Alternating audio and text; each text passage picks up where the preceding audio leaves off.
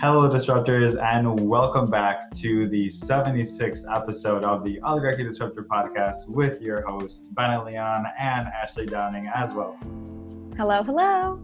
Alrighty, guys, so today we're just going to jump right into the topic of the day, which is a topic that our lovely co-host Ashley decided to share with us on her page, our Facebook page. And it features Trevor Noah, and he's talking about the riots and all that. So let's just jump right in and we'll talk about it as we go. Hey, what's going on, everybody? What's up, Trevor? You know, what's really interesting about what's happening in America right now is that a lot of people don't seem to realize how dominoes connect, how one piece knocks another piece that knocks another piece, and in the end creates a giant wave. Each story seems completely unrelated, and yet at the same time, I feel like everything that happens in the world connects to something else in some way, shape, or form. And I think this news cycle that we witnessed in the last week was a perfect example of that. Amy Cooper, George Floyd, and the people of Minneapolis. Amy Cooper was, for many people, I think, the catalyst. And by the way, I should mention that all of this is like against the backdrop of coronavirus.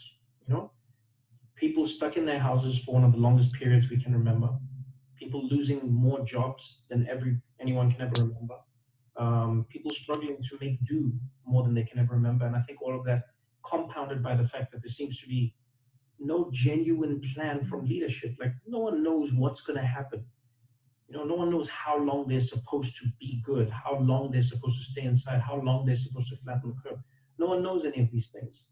And so what happens is you have a group of people who are stuck inside, all of us as society, we're stuck inside, and we then start to consume. We see what's happening in the world. And I think Amy Cooper was one of the first moments that one of the first dominoes that we saw get knocked down post-corona for many people. And that was a world where you quickly realize that while everyone is facing the battle against coronavirus, Black people in America are still facing the battle against racism and coronavirus. And the reason I say it's a domino is because think about how many Black Americans just have read and seen the news of how Black people are disproportionately affected by coronavirus. And not because of something inherently inside Black people, but rather because of the lives Black people have lived in America for so long. Coronavirus exposed all of it. And now here you have this woman who, we've all seen the video now, blatantly knew how to use the power of her whiteness to threaten the life of another man and his Blackness. What we saw with her was a really, really powerful, explicit example of an understanding of racism in a structural way. When she looked at that man, when she looked at Cooper and she said to him, I'm going to call 911 and I'm going to tell them there's an African-American man threatening my life. She knew how powerful that was. And that in itself is telling. It tells you how she perceives the police.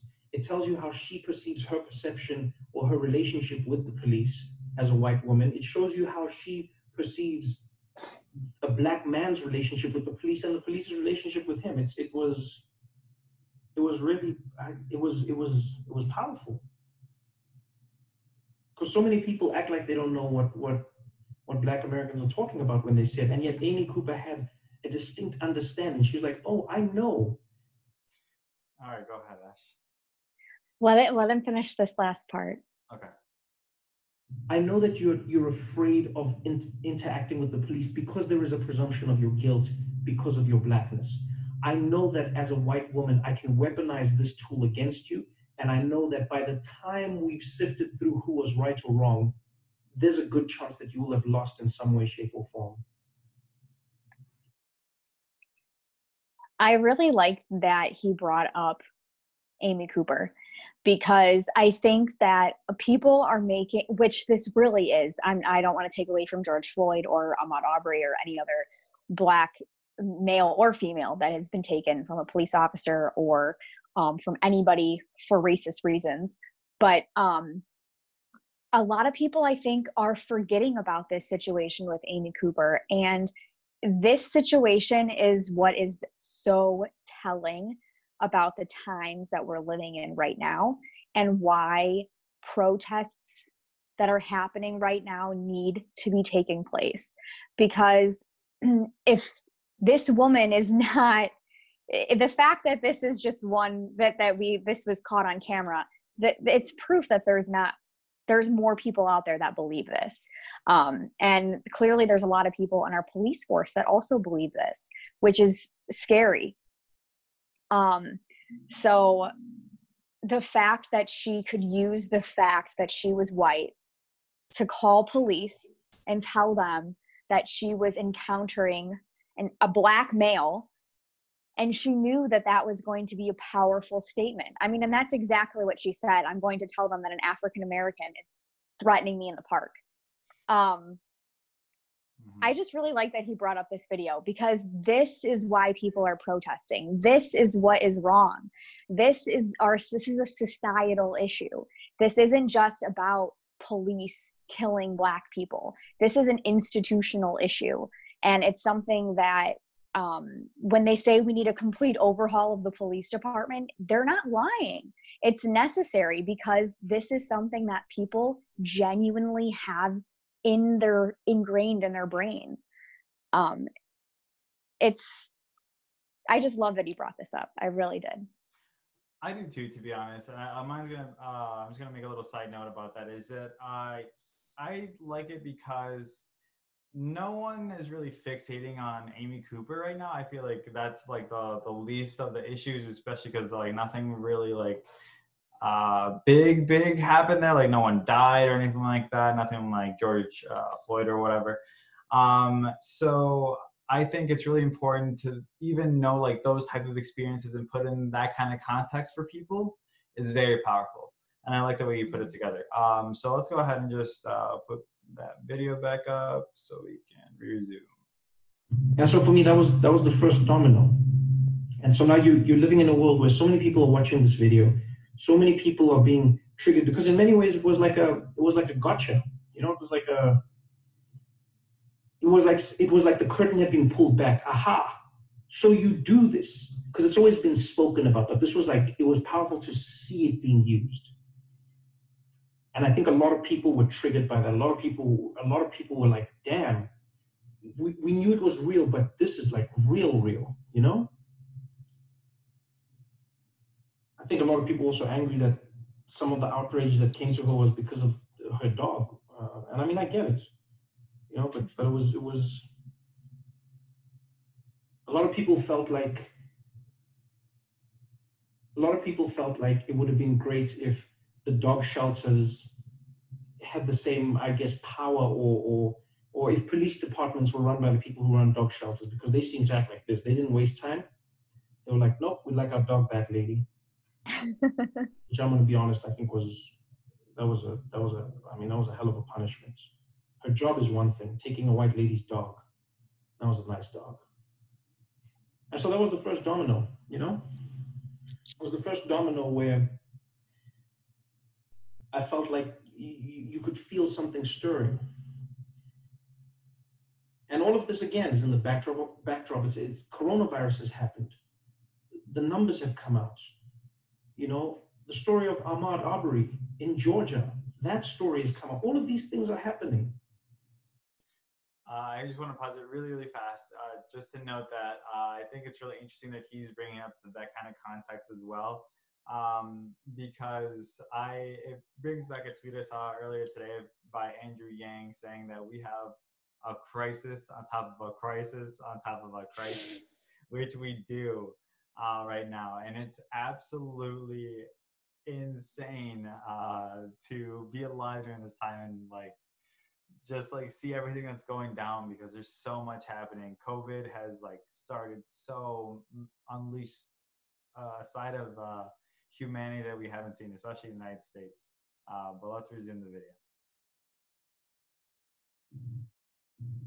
And then the video of George Floyd comes out, and I don't know what made that video more painful for people to watch. The fact that that man was having his life taken in front of our eyes, the fact that we're watching someone being murdered by someone whose job is to protect and serve, or the fact that he seemed so calm doing it, you know?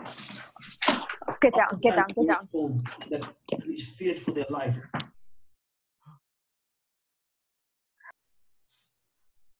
Hey everybody, welcome back. So as you probably know, there's a lot of like crazy things going on in Chicago right now. And basically what just happened was there was like a drive-by shooting right outside of my place. Not towards our place, towards the other side of the street, luckily. But yeah, so apologies for that, but that's what's going on right now. I am honestly not really super for all of this destruction. I think that some people are like taking it as an opportunity to commit other crimes because they think that police are busy. And I think that that's maybe what's happening too with the gangs over here. But I also think that, kind of going back to that video, that it has to do with people have just been cooped up inside. They have all of these emotions going on, and these protests are just heating people up. But yeah, everything's good. Yeah, everyone's safe. I'm glad you're okay, and everyone's okay. Luna's okay, and John. Oh my gosh, she was so scared. She was so scared. So scared. But yes, everyone's good. Okay, glad. But yeah, crazy stuff, guys. You saw it here right on this episode. Crazy shit. And it happened right outside of your door. Or your window, actually. So let's go ahead and resume the video. It was like a threat. And you know, you always feel like an asshole when you're like, you didn't fear for your life. Why did you fear for your life? How did you fear? But now more and more we're starting to see that it's like, no, it doesn't seem like there's a fear. It just seems like you can do it, so you did it. There was a black man on the ground in handcuffs, and you could take his life, so you did. Almost knowing that there would be no ramifications. And then again, everyone on the internet has to watch this. Everyone sees it. It floods our timelines as people. And I think one ray of sunshine for me in that moment was seeing how many people instantly condemned what they saw.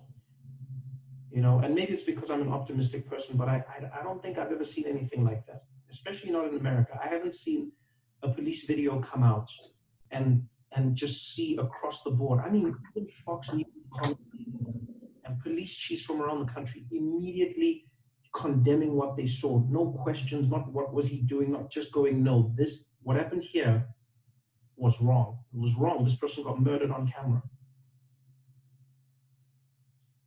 And then the police were fired. Great. But I think what people take for granted is how much for so many people that feels like nothing, you know? How many of us as human beings can take the life of another human being and then have firing be the worst thing that happens to us? And yes, we don't know where the case will go, don't get me wrong, but it feels like there is no moment of justice. There is no, you know, if you're watching a movie, you'd at least want the cops, you'd want to see the perpetrators in handcuffs. You'd want to see the perpetrators facing some sort of justice. Yes, they might come out on bail, etc. But I think there's a lot of catharsis that comes with seeing that justice being doled out. When the riots happened, that for me was an interesting culmination of everything. I saw so many people online saying, these riots are disgusting. This is not how a society should be run. You do not loot and you do not burn and you do not, this is not how our society is built. And that actually triggered something in me where I was like, man, okay, society, but what is society? And fundamentally, when you boil it down, society is a contract. It's a contract that we sign as human beings amongst each other.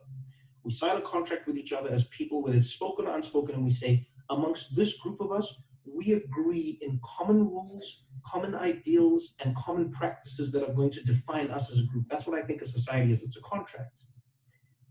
And as with most contracts, the contract is only as strong as the people who are abiding by it. But if you think of being a Black person in America who is living in Minneapolis or Minnesota or any place where you're not having a good time, ask yourself this question when you watch those people: what vested interest do they have in maintaining the contract? Why don't we all loot? Why doesn't everybody take? Because we've agreed on things. There are so many people who are starving out there. There's so many people who don't have. There's so many people. There are people who are destitute. There are people who, when the virus hits and they don't have a second paycheck, already broke, which is insane, but that's the reality. But still, think about how many people who don't have, the have-nots, say, you know what, I'm still going to play by the rules even though I have nothing, because I still wish for this society to work and exist.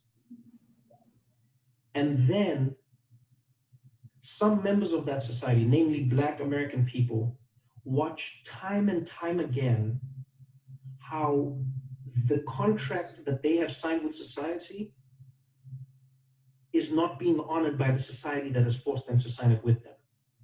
When you watch Ahmaud Arbery... Really quick side note, it's not only Black people, but also Indians, Native Americans. Another group that's also overlooked. And same thing, same. People of color, yeah, in general. Yeah. Well, and I think it's really important to note too, he says that they're forced to sign. You know, it's not even that they really had a voice in creating this social contract. If you think about it, you know, who wrote our Constitution? Old white men. You know, who makes our laws still to this day? The majority are old white men. You know, finally, we have a more diverse Congress, but I like that he used that word force in there too. Definitely.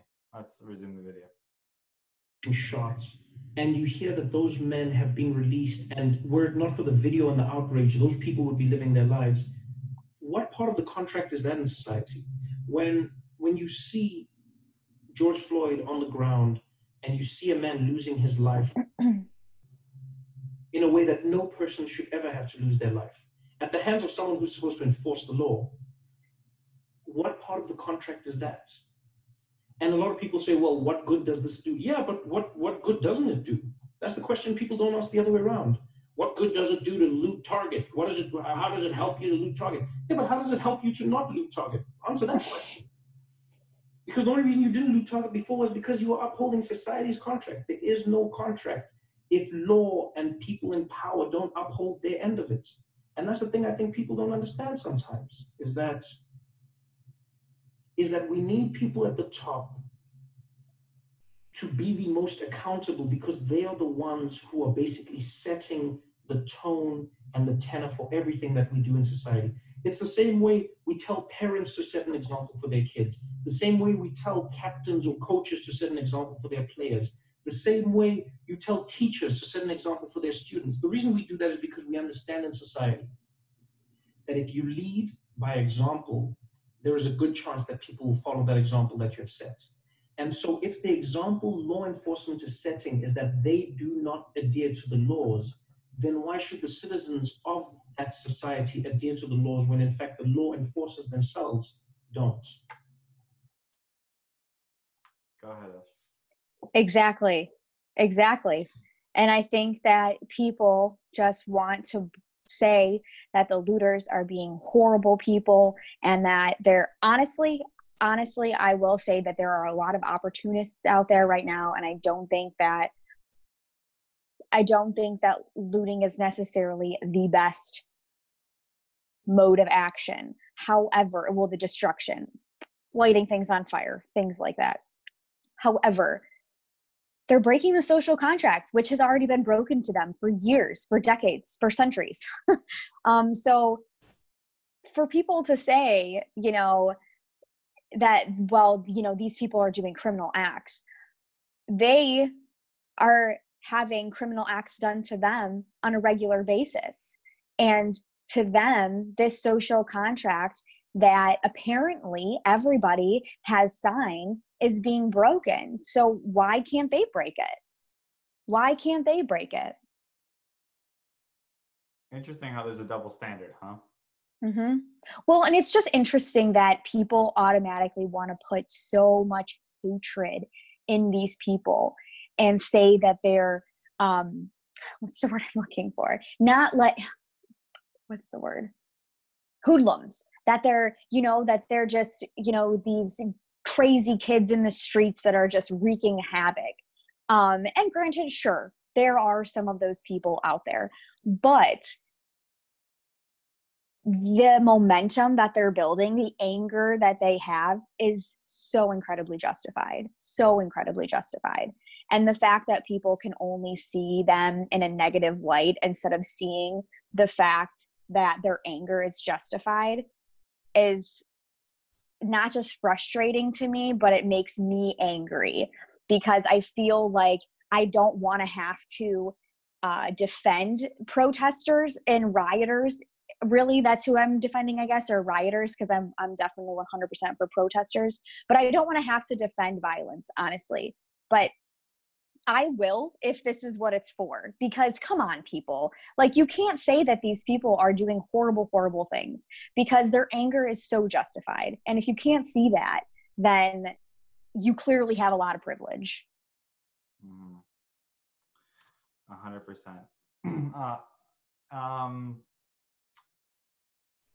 All right, let's just jump right back into that video.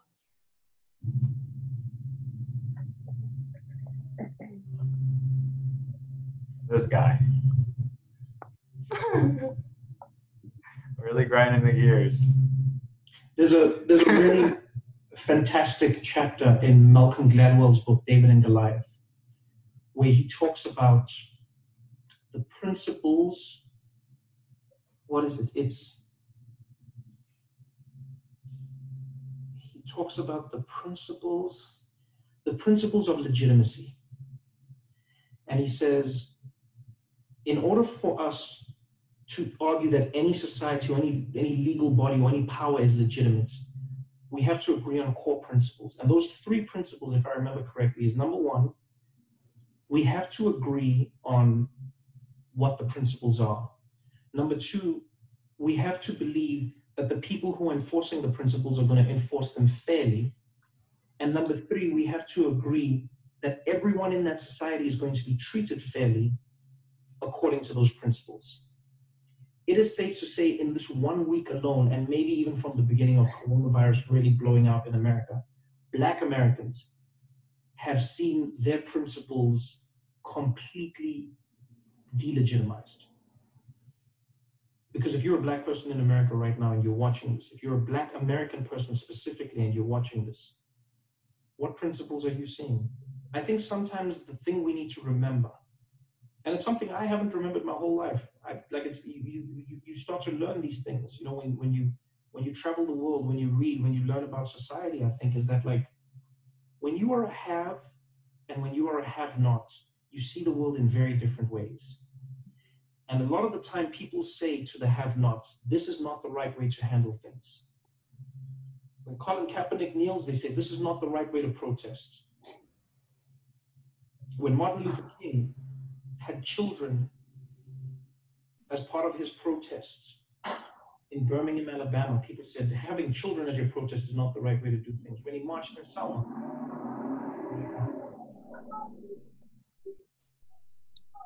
when people marched through the streets in South Africa during apartheid, they said this is not the right way to do things. What is that? I paused it. What is that? Oh, I don't. It just got really loud, so just being safe. Oh, okay. 1, 2, 3. People burn things. They say it's never the right way, because there is never a right way to protest. And I've said this before. There is no right way to protest, because that's what protest is. It cannot be right because you are protesting against the thing that is stopping you. And so I think what a lot of people don't realize is the same way you might have experienced even more anger and more just visceral disdain watching those people loot that Target. Think to yourselves, Or maybe it would help you if you think about that unease that you felt watching that target being looted.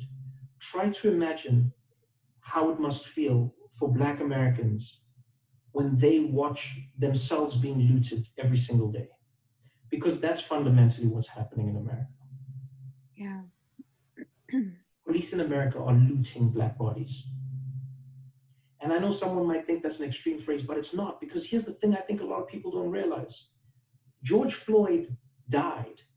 That is part of the reason the story became so big, is because he died. But how many George Floyds are there that don't die? How many men are having knees put on their necks? How many Sandra Blands are out there being tossed around? It doesn't make the news because it's not grim enough. It doesn't even get us enough anymore. It's only the deaths, the gruesome deaths that stick out. But imagine to yourself, if you grew up in a community where every day someone had their knee on your neck, where every day somebody was out there oppressing you every single day. You tell me what that does to you as a society, as a community, as a group of people. And when you know that this is happening because of the color of your skin, not because the people are saying it's happening because of the color of your skin, but rather because it's only happening to you and you're the only people who have that skin color. Mm-hmm.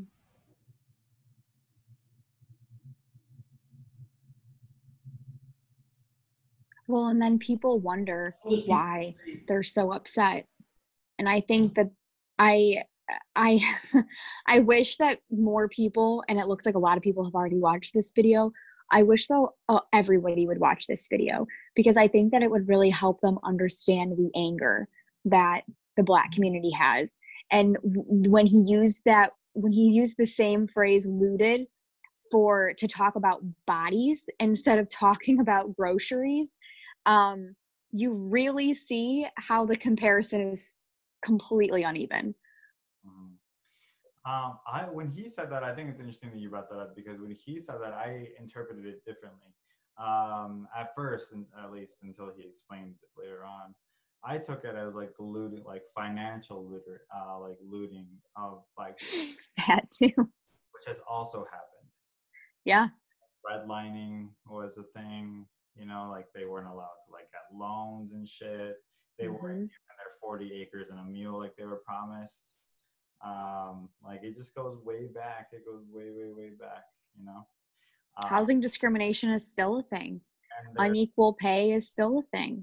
And it is a fact that they make much less than white people do, along with minorities. But that's just a fact that they were also looted financially, and with their own flesh and blood, like Trevor mentioned there. But let's finish up the video. We only got like a minute left, and then we'll wrap up the video after that. Yeah, but well, how come black people don't care when Black people kill? But man, that's one of the dumbest arguments ever. Of course they care. If you've ever been to a hood anywhere, not just in America, but anywhere in the world, you know how much Black people care about that. If you know anything about under-policing and over-policing, though, you would understand how that comes to be. The police show Black people how valuable their lives are considered by the society. And so then those people who live in those communities know how to or not deal with those lives. Because I love that. If you kill a white person, especially in America, there is a whole lot more justice that is coming your way than if you killed some Black body in a Black neighborhood somewhere. And I think we all kind of know that, like, fundamentally, like we all know that, like, just like how Amy Cooper knew, about she knew the power of saying like that she was a white woman being attacked by an African American man. Like some shit's gonna happen, Absolutely. And the amount of wrongful convictions have primarily been, and primarily by a long shot, been people of color, Black men that have been wrongfully convicted. Yeah, I love that he said that, because people want to make that comment all the time. Well, Black people don't care about Black lives because they're shooting each other all the time. And I love that he said that that's not only a dumb argument, but society is telling them how valuable their lives are. If you're told every single day that you are shit, you're going to believe that you are shit. It's just a fact. This is a psychological, scientific fact. So redundant. I hate that argument as well. I love that he brought that up. That's so funny. I love how you're so into it. But yes, very, very, very, very strong argument there. Let's just finish up the last like 30 seconds. I just want to say, just out of my own curiosity, let's go ahead.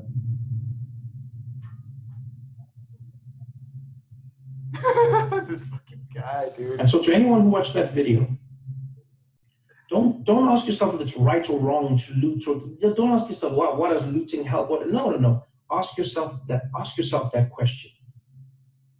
Ask yourself why it got you that much more watching these people loot, because they were destroying the contract that you thought they had signed with your society. And now think to yourself, imagine if you were them watching that contract being ripped up every single day. Ask yourself how you'd feel. Claps for you, Trevor Noah. Claps for you. Okay. Dope. You already got a whole episode out of this. Free advertising for you. So with that, I think that was a fantastic video. Props to you, Ash, for bringing that up. And any comments before we depart? No, I love the way he ended that video. Ask yourself that same question. I like how he worded it, so I'm not going to rephrase it. Support the movement, guys. Mm-hmm. Support the movement, and remember that riots are the voices of the unheard. I think is what right?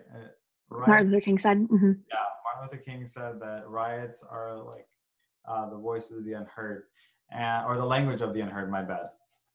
And that's super true, because like, what do you do, when you have nothing left? And like we mentioned this in earlier episodes before this, kind of when the beginning of COVID was kind of happening, where we predicted that something was going to happen, like protests, marching was going to happen soon, because all of our institutions are failing. We didn't anticipate that it was going to be because a black person, like a black man, was killed. We thought it was going to be like for financial reasons, but people still don't even realize that that's going on as well, for the most part. But I'm happy with this. Let's start with this. Let's run with this. But it's kind of turning into class warfare as well, which I think is also a really important part of the movement to take on, because that's really where we are. Like, this is a moment where we're realizing that the system isn't working. And why isn't the system working? Because the system is bought. The system is bought and paid for by the oligarchy. That's why we named this whole podcast, this whole show, The Oligarchy Disruptor, because we wanted to disrupt the oligarchy. They own literally everything. Thanks so much for tuning in, guys, and listening to my little rant, Dan. And we'll see you on the next episode. Bye, guys.